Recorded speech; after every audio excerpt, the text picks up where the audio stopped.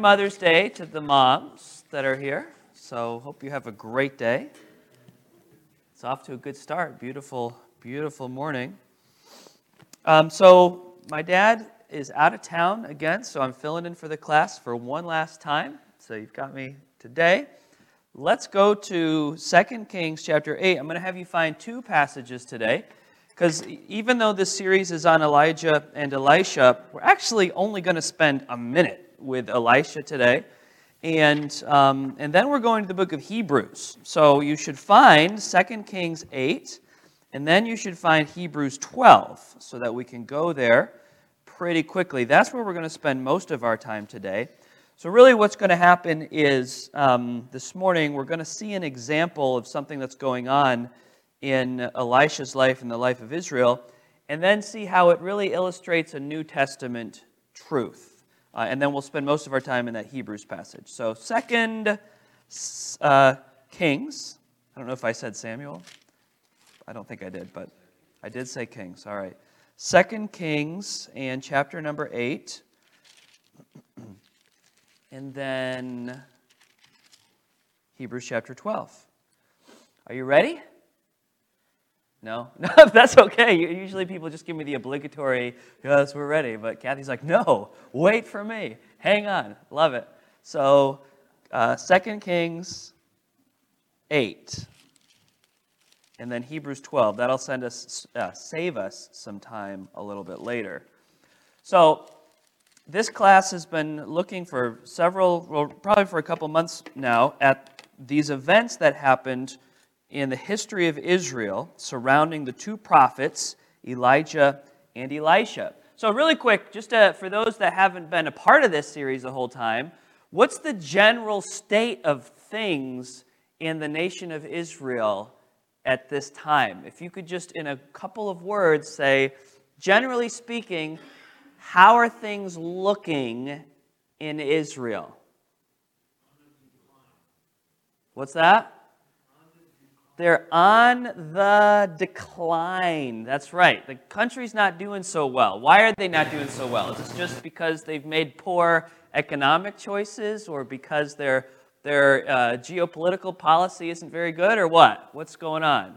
Could it be to magnify God? Well, they've failed to do that, right? They've failed to magnify the Lord, and so he's correcting them. He's bringing judgments, and we see one of those specifically happening. And the scriptures are, there we go. Scriptures are on the screen or in your Bibles. It says in verse number 8, or verse number 1 of chapter 8, "Then spake Elisha unto the woman, whose son he had restored to life, saying, Arise, and go thou and thy household, and sojourn wherever you can sojourn." You need to go somewhere. You need to get out of here. You need to find a place to live, because the Lord hath called for a what? The Lord has called for a famine, and it shall come upon the land 7 years. It shall come upon the land 7 years. So the woman arose and did after the saying of the man of God, and she went with her household and sojourned in the land of the Philistines 7 years. That's really all I'm going to read from this passage today. The point that we're thinking about is famine came, a difficult time has come, and who brought about that difficulty? God did. God did. And so what we want to speak about, now ultimately you could say, who brought about that difficulty? You could say God did, and you could also say what? The people did. How many of you have been in situations in life you realize that you were in a mess, and it was a mess of your own making? How many of you know what I'm talking about? You got nobody to blame for that one. There's nobody to point the finger at. You know, I'm in the situation I'm in, and I'm in the situation because of what I have done. But what I want us to see today is what God is doing in the people of Israel as a whole. He does in the lives of believers. And this is a really important thing for us to understand. How many of you have ever been in a situation and you stopped and you said to yourself, oh my goodness, I think God is punishing me for something? How many of you have ever been in a situation like that? You felt that way. You felt like, man, Whatever's going on, God is punishing me for something. Now, let me ask you this question. Why is that? Why is that? What is unhealthy about that right there? That statement. Boy, the situation that I'm in, I feel like God is punishing me for it. I'm not here to tell you that's 100% incorrect, but it's an unhealthy perspective very often, and we're going to get some balance on that. Why is that an unhealthy statement? Boy, the situation, God must be punishing me for something. I can think of a few reasons why that's an unhealthy conclusion to make, but let's go with one, first of all, from Terry.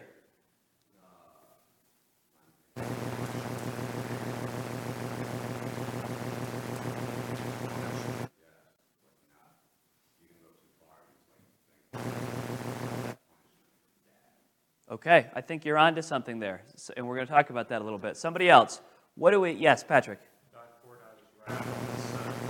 Right. This is a really good point. We need to think about that, what Patrick just said. I'm going to repeat it. If we're saying that God is punishing us for something in our lives, well, let's think about this for a minute.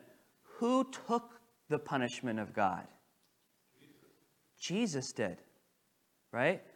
Jesus has been punished for our sins. If we know Christ as our Savior, we are not punished for our sins.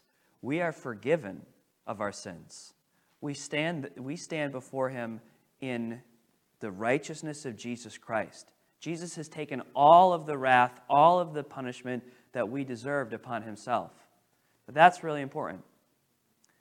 Why else could it be unhealthy to conclude, oh, like what's going on in my life, God must be punishing me for something? Yep. We're going to talk about that. That's actually exactly where we're going. So that's a good point. So, but that's the exact direction. Yep. Some sort of claim. It's almost as Okay. something that very well might have been something, that just happens. That's true. And that's actually one of the things I was thinking. Sometimes we know that we live in a fallen, cursed world, right? And we know that the rain falls on the just and the unjust. We know that good things happen to Christian people and unchristian people. We know that bad things happen to Christians. So some things in this world are just the natural course of events. Things just can happen. So to automatically conclude I must be put... Now, a Christian should say, well, what is God teaching me through this? Right? So regardless, what were you going to say, Trina? I was just going to make a comment. We had a pastor that we knew well in Michigan. He was out soul winning a week ago Wednesday, and he had a fall and he died Oh, wow. because of the fall. But like you said, it rains on the just, it rains on the unjust. So he was doing what God wanted him to do. I don't think it was you can't Right. look at that as a punishment. It's just that's the course of life. That's how things happen. Right. We are humans, so. Good point. That's a very good point. So he was going to die at some point. And that was his time. And these things happen. This is the world we live in. Now, so it's very dangerous. Don't conclude, if something bad is going on in your life, don't automatically conclude, oh, God is punishing me for something. We've all just discussed several reasons why that is an unhealthy conclusion to just arrive at automatically. So so we're kind of talking about a scale, and most of us know that in life, most principles need to be balanced, right? It's most helpful that we understand things from a balanced perspective. So with that said, there is what Vlad reminded us about. God does at times take active measures to what was the word you used, Vlad? It was the Bible word, Jason. You're absolutely right. And chastening is what we're going to talk about.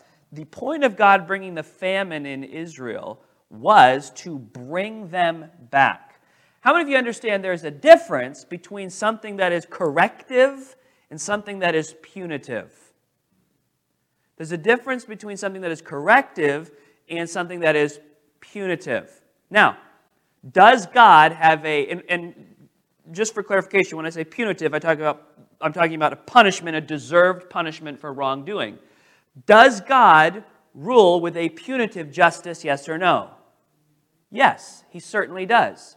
There is a punitive judgment. If you do not receive the forgiveness of Christ for your sins, the just punishment for our sins is hell. It's what we deserve. It's a just punishment. However, Jesus took that punitive judgment. Jesus took that punishment on the cross. So on the one hand, yes, God does act in punitive justice. Every wrong will be made right.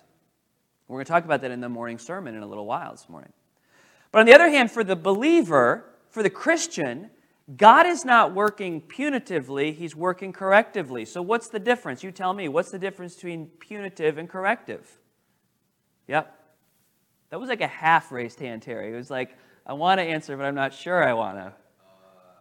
Something that can, some of the what was the second one? Punitive or corrective? Corrective, it's better, corrective. You can correct it. You have, if you're not gonna have the faith, then that's on you. But you can correct your law. I would say, yeah, with corrective, there's hope, right? With punitive, there's just justice. It's done.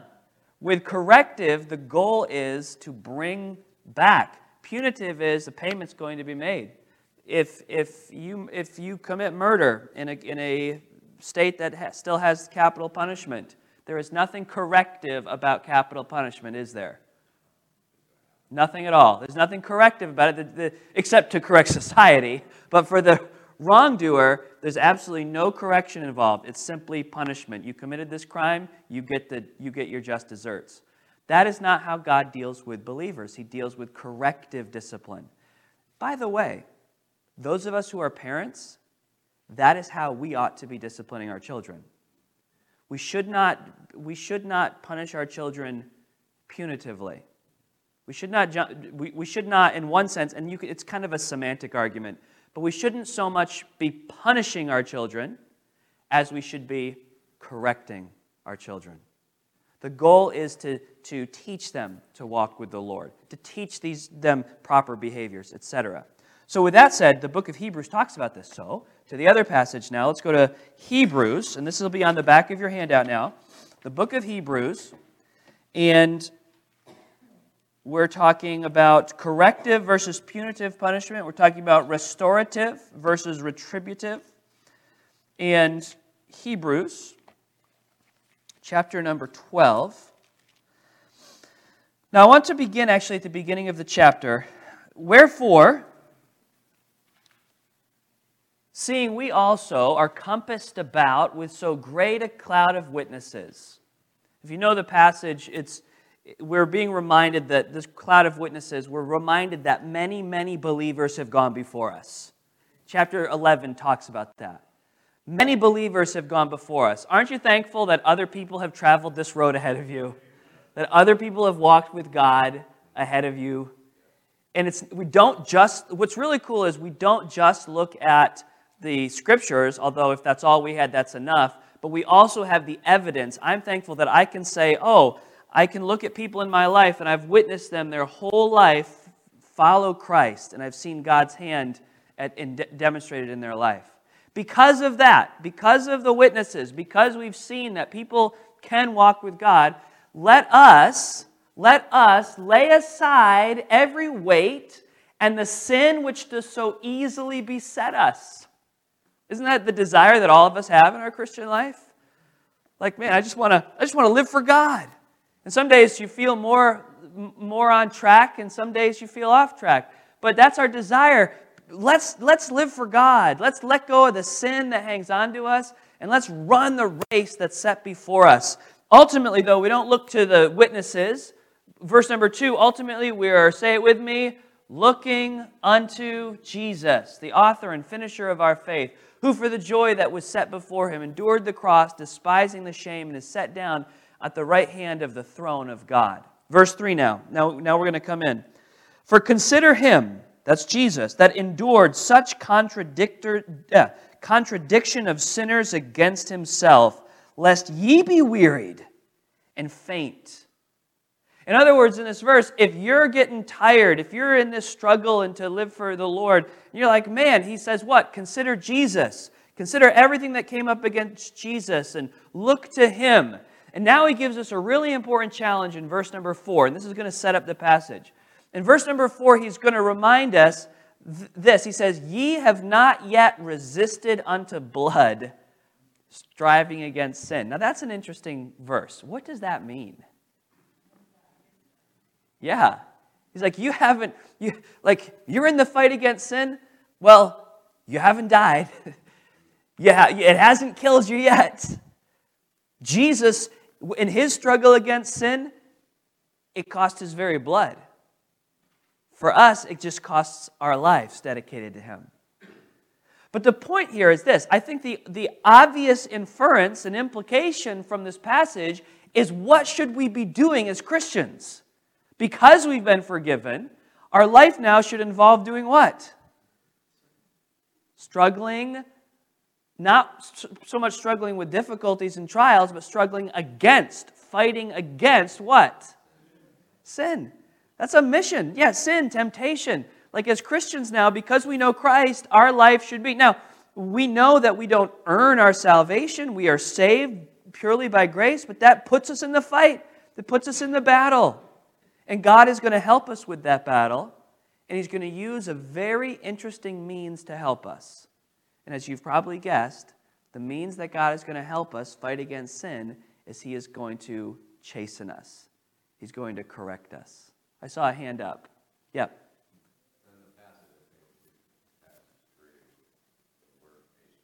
Patience. Yeah, patience is going to be huge. And that word patience it can also be translated endurance. It's not a patience like, looking at the clock, tick-tock, tick-tock, tick-tock. You could also translate that endurance. The Greek word has the idea of remaining under something, like holding something heavy. What were you going to say, Vlad? I was going to say that Jesus is the great equalizer for the Adamic nature. Adam all died, so in Christ will all be made alive. So we wouldn't have any excuse. The Adamic natures, with Christ, we can overcome the Adamic nature. Yeah, he's the equal. I like that. Christ, that's a good quote. Christ is the great equalizer of the Adamic nature. That's a line full of theology there. The point is this, that you can't say like, well, Patrick's such a better Christian than me, so of course he's gonna beat the sin. Or Trina is just so much more faithful than I am, so she's gonna cover it. And you're all like looking down. Don't say my name, please. You're like, don't do that to me. You can't. That's not an excuse because none of us have the power. The power is all through Jesus. It doesn't matter if you've been a Christian for a month or a decade or your whole life.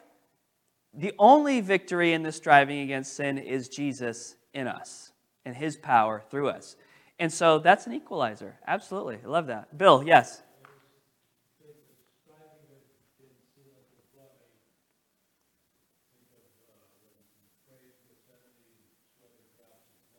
Right.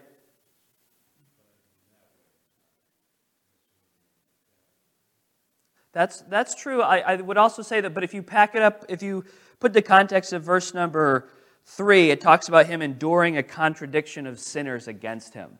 So I think the idea that all of the evil of sin and sinners was put against him, and he struggled to the point of death.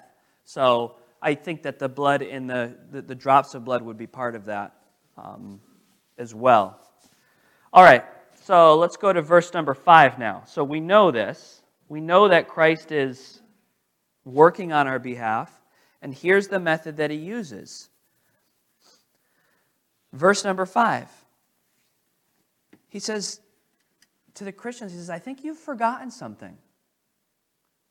I think you've forgotten the exhortation which speaketh unto you as unto children. Well, that's kind of humbling right there, first of all, isn't it? Talking about equalizers.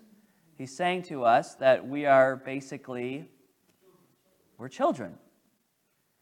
And not in the cute and cuddly sense of children. in the bratty sense of children. You're like, really? Yeah, because what's he talking about here? He says, which speaketh unto you. Now, sometimes the Bible does speak almost in the cute and cuddly sense of children, right? Like, suffer the little children to come unto me, for of such is the kingdom of God. And except you become as a little child. But in this passage, it's about kids who need a good spanking in this passage. That's what it's about. That's the context. He says, don't you remember the scripture that speak to you as children? My son, despise not the what? The chastening of the Lord. And don't faint, don't wear out, don't be discouraged when you are rebuked of him. Why? Verse 6. For whom the Lord loveth, he chasteneth, and scourgeth every son whom he receiveth. Proverbs 3 in verses 11 and 12. This is an important verse both for our relationship with the Lord and a good instruction for parents who would discipline their children. Proverbs 3, 11 and 12. My son, despise not the chastening of the Lord, neither be weary of his correction. Verse number 12. For whom the Lord loveth, he correcteth. Even as a father, the son in whom he what? Now hold that here. God corrects us the same way that a father... Now, so this is important because corrective discipline is getting a bad reputation in our world today. We as parents are... However, it is because, I believe it's because, obviously, of the horrific abuses that have been done in the name of correction. The Bible, when the Bible speaks of parents disciplining their children, even when the Bible speaks of parents spanking their children, it always assumes what is going on or what is present in that discipline. It always correction, but what's that? Love. It's a love-motivated correction. It's not an anger-based correction. It's not a frustration-based correction. It's a loving correction. And so any scriptures that you read about parents correcting their children have to be read within that framework. That as a loving parent would correct their child. Why does a loving parent correct their child? Why? This is like everybody knows this. I'm not going to tell you anything. You're like, what do you mean, why? Think about it. Why do we correct our children? Because what's going to happen to them if they're not corrected? What'd you say? Harm. Because children are born in self-destruction mode. It's like there's a switch, and it's like self-destruct mode. Here we go, right? Just think about it from the earliest stages. It's like, ooh, light switch, self-destruct, self-destruct, self-destruct, right? Outlet, self-destruct. It's like highway, self-destruct, self-destruct. It's just what happens. And so we set up all of these safeguards. Now, when my kids were really little, there were certain things, like if they went near to play with the light socket, I would correct them very strongly. Now, why? People would be like, well, they didn't know what they were doing. I didn't correct them because I felt that they had, in that moment, this wasn't correction because they had a wicked heart. It was correction because I wanted them to fear the consequences of an action. So that they associated that dangerous action with, no, I'm not going to do that. Why? Because there's a loving motivation that's there, a protective instinct. What were you going to say, Trev? Well, the same kids are born with, all of us, they're all born with simple needs. It's not you go around telling kids, yes. No, don't do that. Don't do this. Those are a no-based fear. That's pretty funny. Right, great decision, great choice. Good job. Right. Now we need that. We need to find those moments. But think about that. think about how much time we have to spend in the correction. No, yeah. Like, there's a lot more no's than yeses. Now, again, we should find opportunities for the yeses and the encouragements, of course. But correction is just a real part of life because we're sinners and we're on a self-destruct course. Yes? Also, if you want your children to repent from what they were doing, Right. showing them that what they're doing is wrong, and that's why it's important to do it out of love and not anger, because, and we've all done it out of anger or frustration, but if they see that you're doing this because you love them, it's easier for them to repent from Right. what they're doing. Right. That's why a love-based correction is so much more effective than a punitive-based or a frustration-based. It's like, no, I want what's best for you, and this correction is for what's best for you. It gets more and more complicated the older the children get as well. So, and here's another thought. Why do I spend far more time correcting my children than other people's children? Other than the fact that they would be like, mind your own business. Other than that. Because we all do. I mean, my coaches correct our children, teachers correct our children. We all do that. But no one spends more time correcting my children than my wife and I. Why? Because they're our responsibility.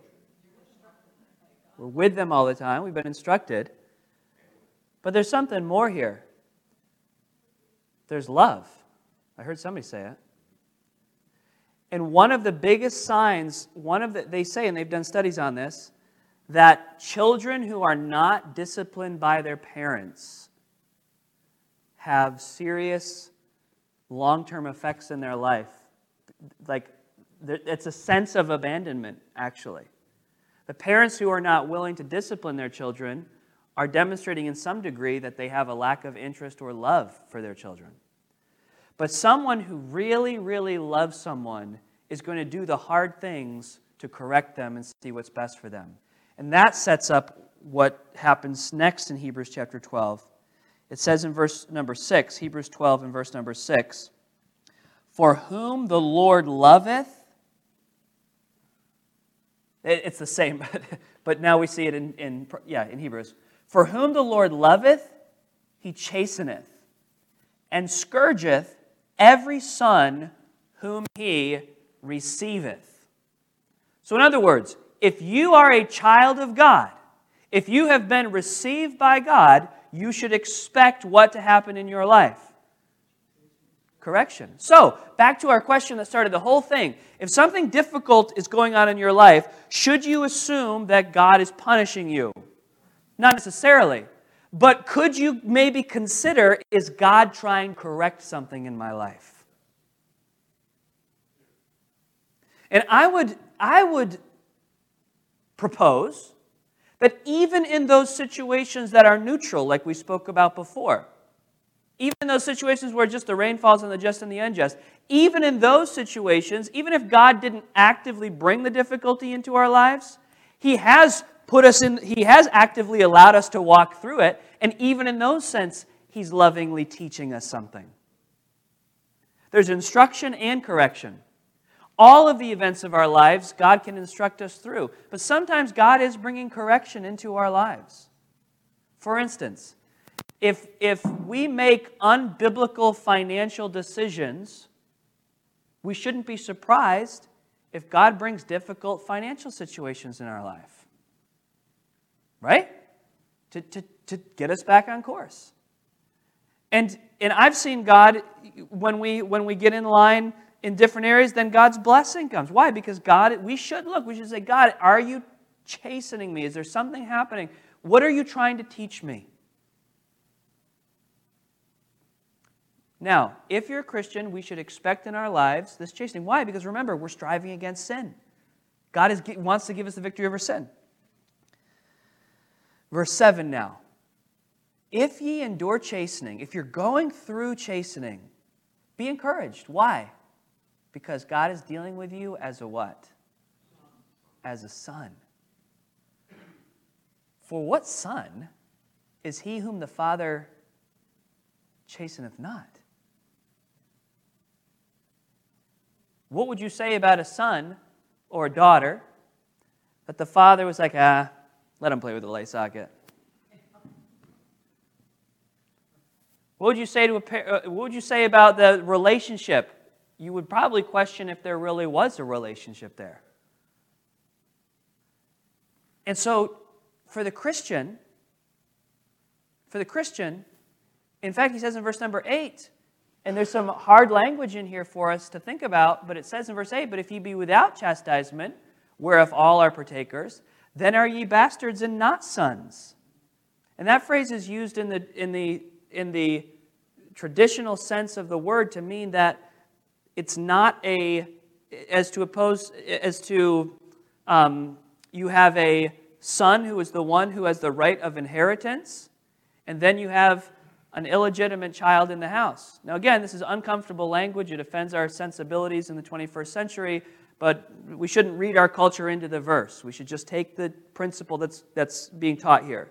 The principle that's being taught here is this: if you are being chastened, it is because you are a legitimate heir to the love and riches of a heavenly Father.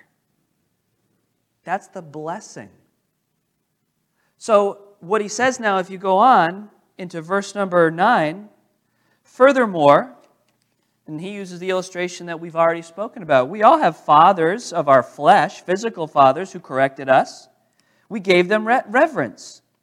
Shall we not much rather be in subjection unto the Father of spirits and live? For they verily for a few days chastened us after their own pleasure. Or that phrase, as it seemed good to them, or in the way that they thought most beneficial. How many of you would say you made plenty of mistakes correcting your children? Because you did in the moment what seemed good. And all of us, we can look back at times when our parents did a good job disciplining us and when our parents really did a poor job disciplining us. But he's saying here that our parents, our human parents, they did it after their own pleasure. And sometimes it might have even had some selfish motivations. But God did it entirely for what? Our profit. God is the only one who corrects with completely perfect and pure motives. But he for our profit, that we may be partakers of his holiness. Now, verse 11. No chastening for the present seemeth to be joyous, but grievous. Nevertheless, afterward it yields the peaceable fruit of righteousness unto them which are exercised thereby. Pretty formal way of expressing it, right? But what does this verse here kind of flies in the face of a contemporary expectation of the Christian life. What do I mean by that? As contemporary Christians consider their expectations for the Christian life, how does this verse right off the bat run afoul of those expectations people have about what their Christian life should be like? Just notice how it opens up.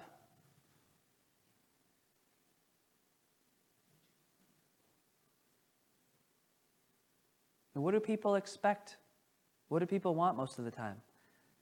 How do they want to feel most of the time? They want to feel good, right? And that's become kind of an expectation of the modern American life. Would you not agree with me there? I mean, do most people not feel... It would seem as if most people... It seems to be like in the Bill of Rights, that's one of them right there. In fact, it's in our founding documents. Life, liberty, and the pursuit of happiness. And we have a modern expectation to feel good. In fact, I remember years ago, somebody, this was a long time ago, somebody had come to a church service.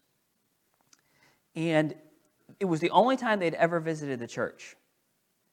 And the message that day was a very much challenging message. It was a missions-oriented message.